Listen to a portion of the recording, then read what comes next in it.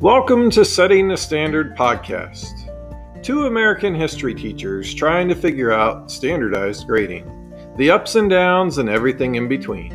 Hosted by award-winning educators Jared Mills and Danielle Gillespie, who have over 40 years of shared classroom experience.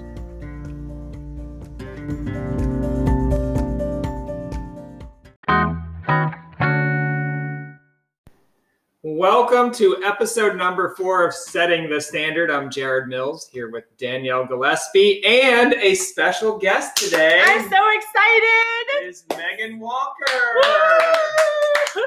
She's an Olentangy teacher at Olentangy High School, art teacher, a graduate of the Ohio State University. Yeah, that's where I got my master's degree as well. We're Buckeyes. Blood. We bleed Buckeye blood. Yeah, I've attended some Buckeye football games. And so there you go. My husband went to the Ohio State University, so they have a good football team. I do hear though that Bowling Green State University's football team might be better than the Buckeyes. I'm not sure where you're hearing that. We'll go with that. Megan has 2 master's degrees, both from the University of Cincinnati in curriculum instruction and art education, and is currently working on her doctorate, also from the Ohio State University. Megan, welcome. Thank you. Doctorate. Thanks for having me. Doctorate. So when you're done, we'll have to call you Dr. Walker.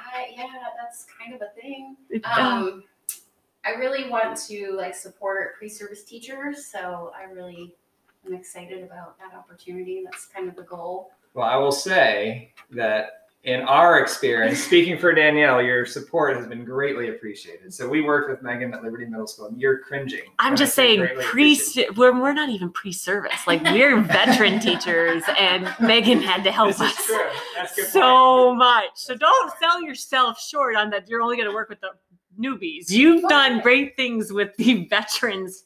But think about the mindset that we all have about our own education and our experiences and how that really did play when we were all, going to be teachers, right, in school. Oh yeah.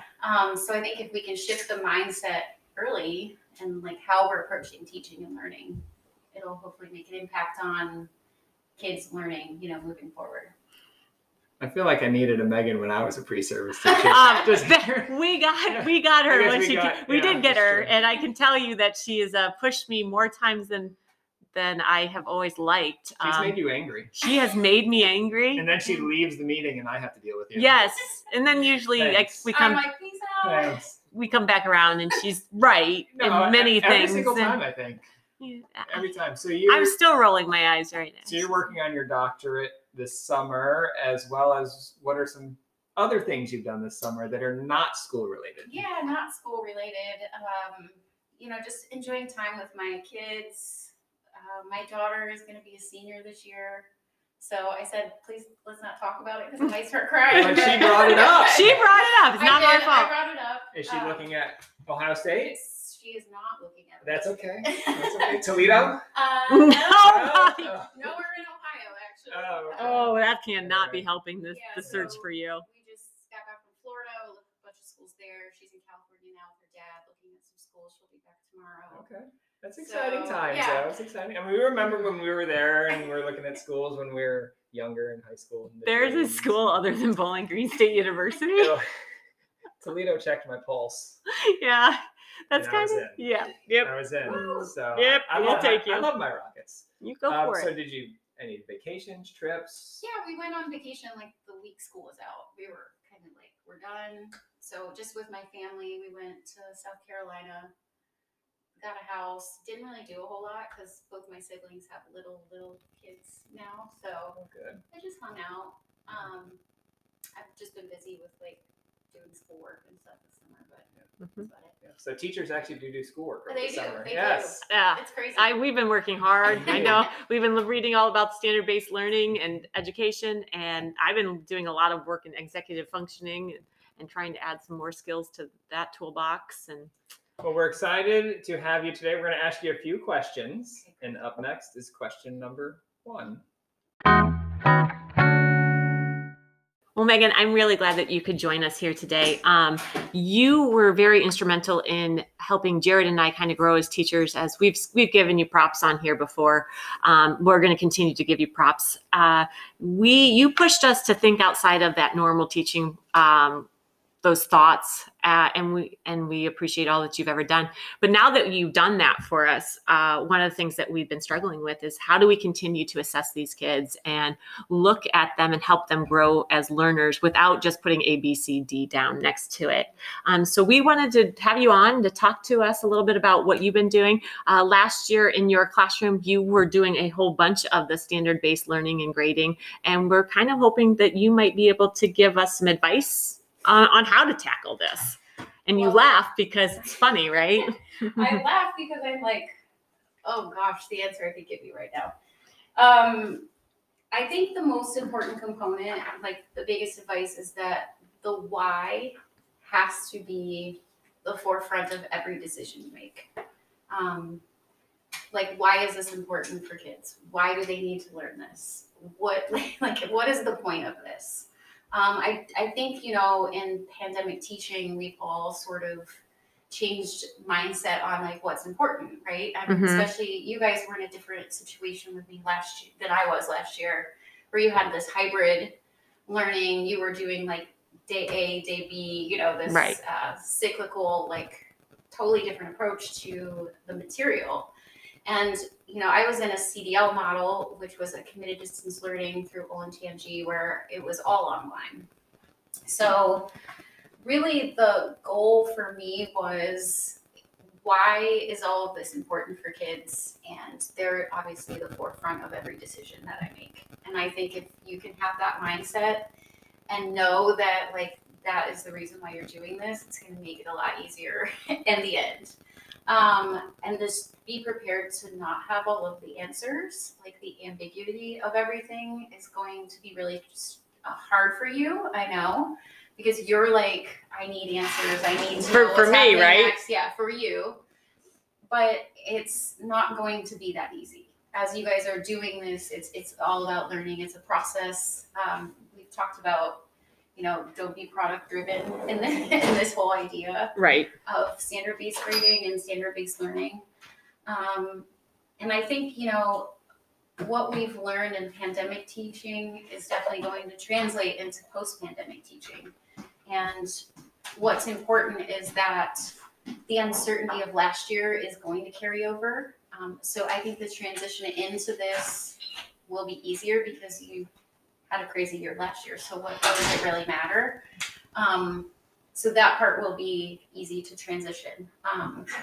And then just, I'm all about metacognition, and thinking about your thinking is going to be like kind of the ultimate guide. So you're just constantly going to be checking everything that you do. Like every night, every day, I would get done with something.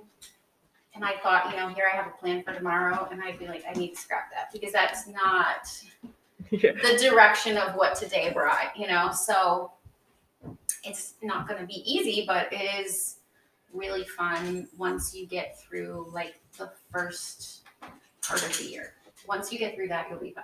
When you hit a frustrating moment, how did you work through that? So for me, it's always important to be flexible. I'm a flexible thinker, and I always I'm not. I have no comment. I think what I said before, just the why is about students.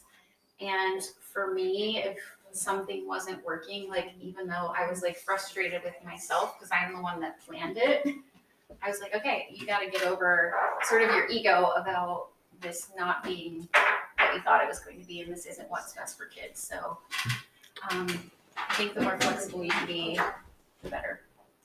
There's a lot of wisdom that you just shared. So I'm going to recommend to our listeners, listen to that more than once. Repetition is the mother of knowledge. You love that saying, don't you? You love it.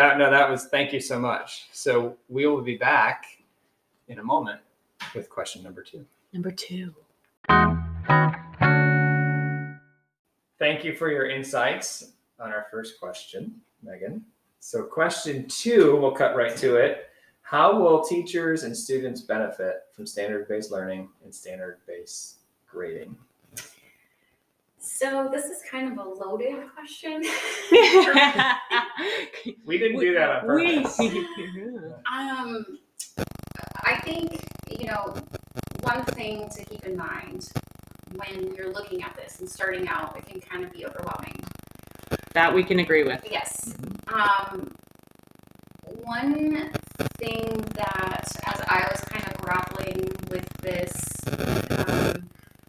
was my standards. Like, I have a million different standards that obviously we're going to try to get through in a year. Obviously, pandemic teaching kind of cut out some of those, right? Mhm. Get to the important stuff. But really, what was sort of embedded in everything that we were doing were the critical 21st century skills. So I used those as my priority standards. So we looked at creativity, critical thinking, communication, and normally in a other setting like you guys had, I could have done collaboration, but Right. because I was online, instead of looking at collaboration, I really had the kids focus on like metacognition. So what's important is that all students, no matter really what they're going to be doing in the future, they're going to need to know how to use these skills. And so what's cool is like we probably could have similar rubrics.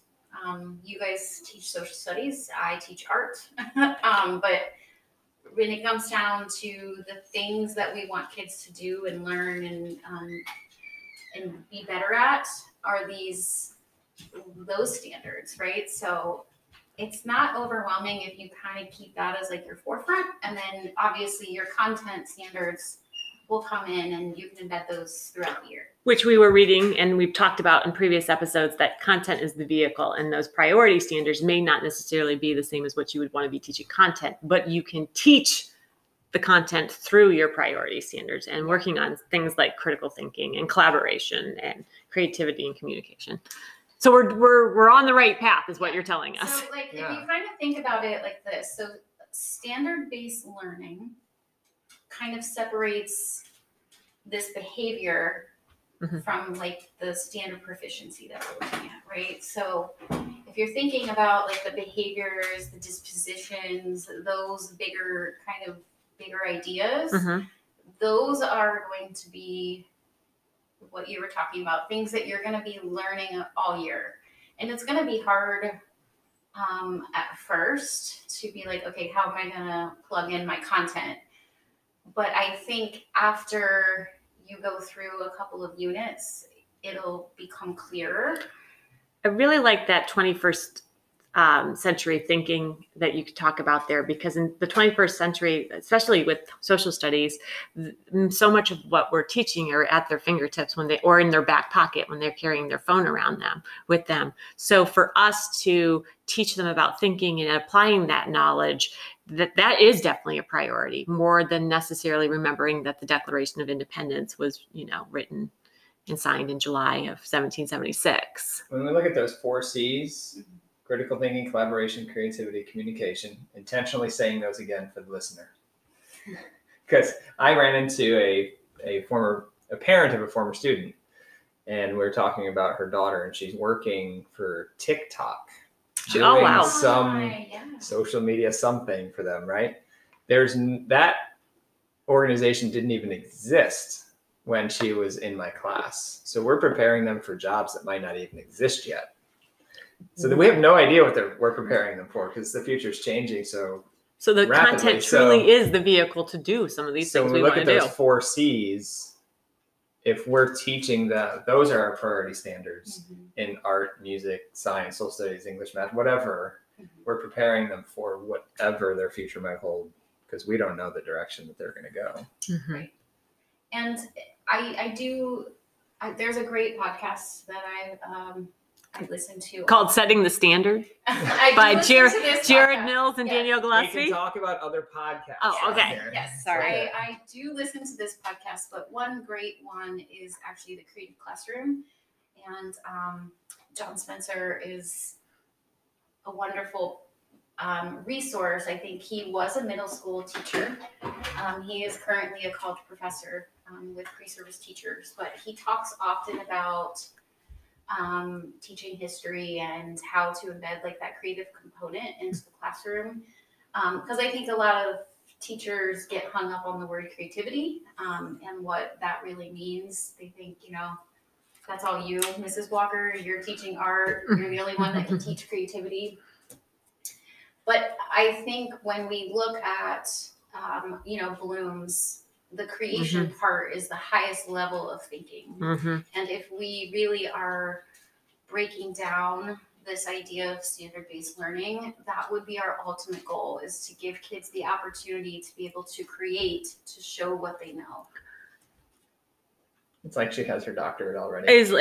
All I'm doing is sitting here. I'm like, oh my gosh, this is just like when she would work with us, because again, she's right. No, this is my brain hurts. A gold mine of information. My brain hurts again. You have a last thought before we wrap up? Just one last thought. I also, when I'm like thinking about my thinking and kind of grappling with starting this process, the UBD, so Understanding by Design. Grant Wiggins and Jay Mataifi wrote this book, and if you don't have a copy of it, those of you listening and kind of wanting to go around like this idea of doing standard-based grading and learning, I don't know how people function without thinking about UBD when they're also bringing in this idea of standard-based learning and grading. Because really what we want is the end. We always want to think about the end and the why. And I think this kind of helps break down our own thinking, as you two are kind of, for example, when you guys get to your Civil War unit, you've done this for how many, 20 some years, collectively 40 years. Yeah. So, the thing that it's kind of like a pause for our thinking, right? Like it helps us break down really the true important things, and it helps you to sort of grapple with, these are the things we're going to extract from this experience for kids, and these are the things that we're going to do. And just using the UBD graphic organizers always helped me sort of be more intentional about my planning. And you do love graphic organizers. You saw my dining room. It's wallpapered in graphic organizers. So Understanding by Design, we need to be looking into that as a support, as a guide to the standard-based learning, I think it's kind of like your first draft of thinking, right? And then you go into your standard-based learning, and then you'll kind of see how they connect. The other component is, once you get into standard-based learning, like for me, what I found to be most beneficial is I kind of established a assessment schedule. So I made this assessment schedule so that I could pre-assess students. I knew where they were. I knew what groups, and mind you, I'm doing all of this online, so that was a whole nother level of figuring Schoology groups out and all the things and teams. Right. But it really allowed me to be more intentional with feedback.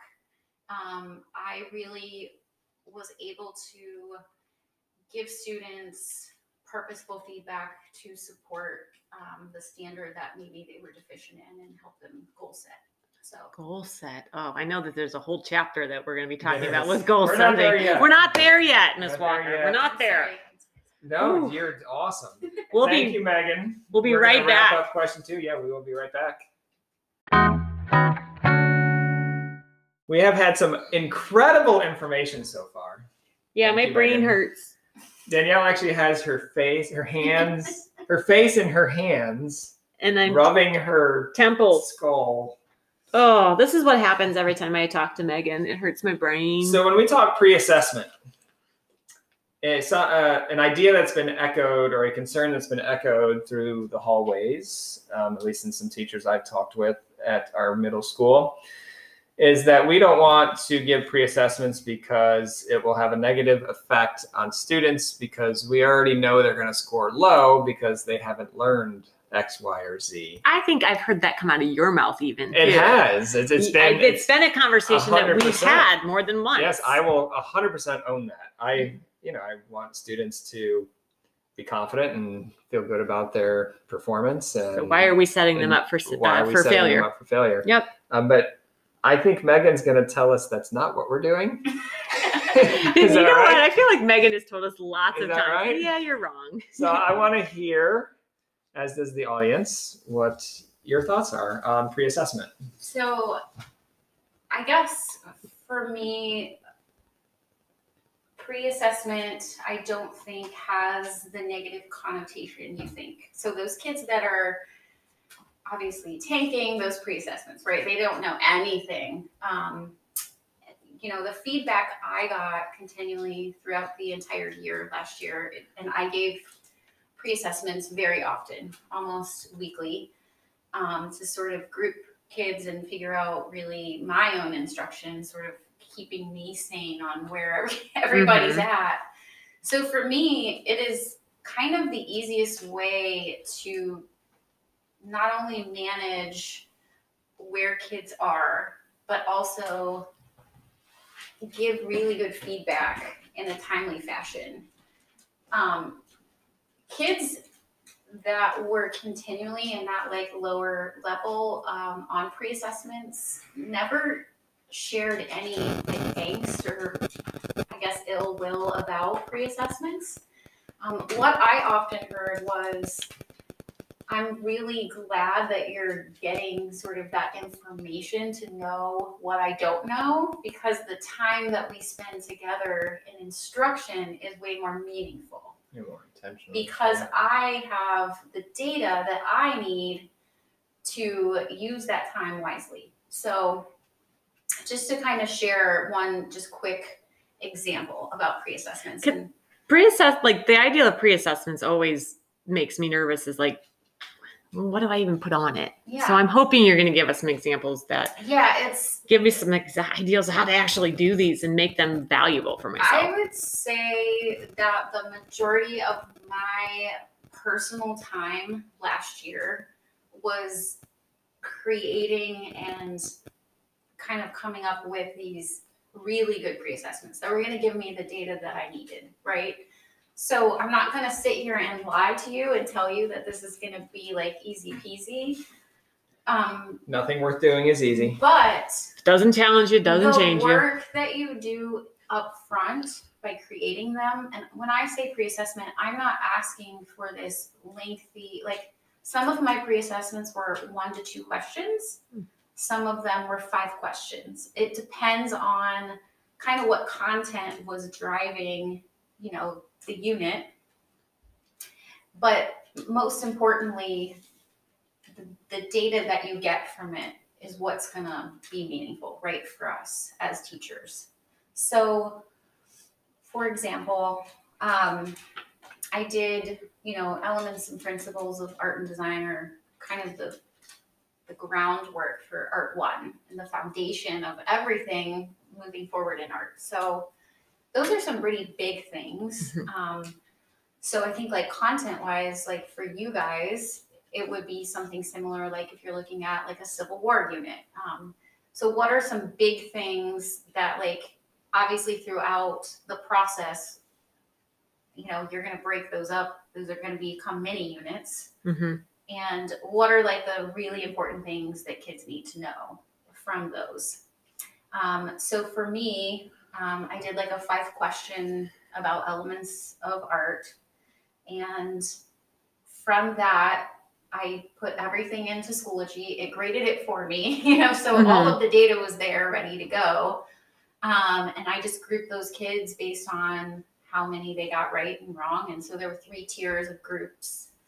And based on that data, like I knew those kids that pretty much had 4s and 5s knew 85% of the information. So they don't need to hear just because I say it, like they're not going to learn it. So it's it was really good for them to sort of have voice and choice, work through the creation process. So we look at blooms, it's the highest level of thinking. Mm-hmm.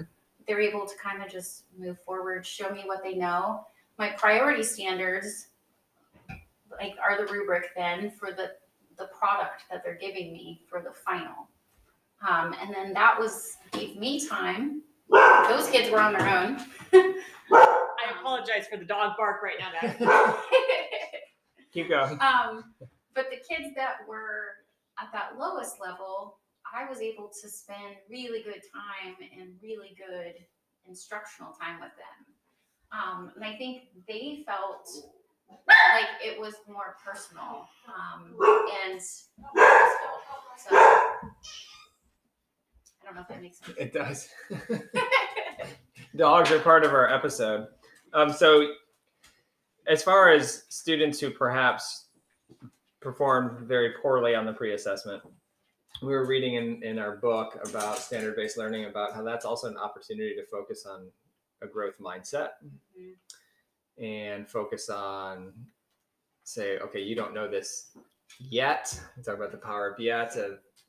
That word in itself has a lot of power, that you don't know something yet, meaning that you will learn it. And so we thought that was something that was inspiring to us as well, just an opportunity for them to see what it might look like to not be able to do something. And now what's the process then to learn how to do it? And I never took a grade for my pre-assessments. No, pre-assessments should not be graded. They never are graded, right? They should not be graded. I guess that's the other component of just the thinking from a student perspective. If they know it's not graded, I think another sort of thing to debunk is they're not going to try their best because it's not a grade. Right. So I found that because it became part of my classroom culture. I was just going to say classroom culture. Keep going. You love that word. It became part of my culture. And again, I didn't have a physical classroom last year. So imagine trying to create this, virtual culture. But we celebrated sort of the wins and losses of pre-assessment, and we had really good conversation around that. And I was able to sort of use that as also a way to build relationships with kids. So that's awesome. Yeah, culture and relationships; those are topics. That's multiple episodes. Multiple episodes. We're going to be doing this podcast for the rest of our lives, so I'm pretty much sure of it. Probably. And I'm going to live to be 100, so there you go. A lot of could be worse. 100? Yeah. Wonder if I'll still be running. Could be. Yeah. You never know. All right. Well, thanks for listening today. We'll be back in just a moment. Thank you for listening to episode 4 of Setting the Standard. You can reach us at settingthestandardpodcast@gmail.com. We have more questions to ask Megan. Are you ready for more questions in our next episode? I'm ready. Okay, I think we're just we're gonna have like a camp. We should an overnight camp and just ask her questions for a week. I actually need to go take a nap because my brain hurts so much after this podcast. I do want to do a shout out to your mom, because I know she's an avid listener. So incredible. Jared's mom, thanks for listening.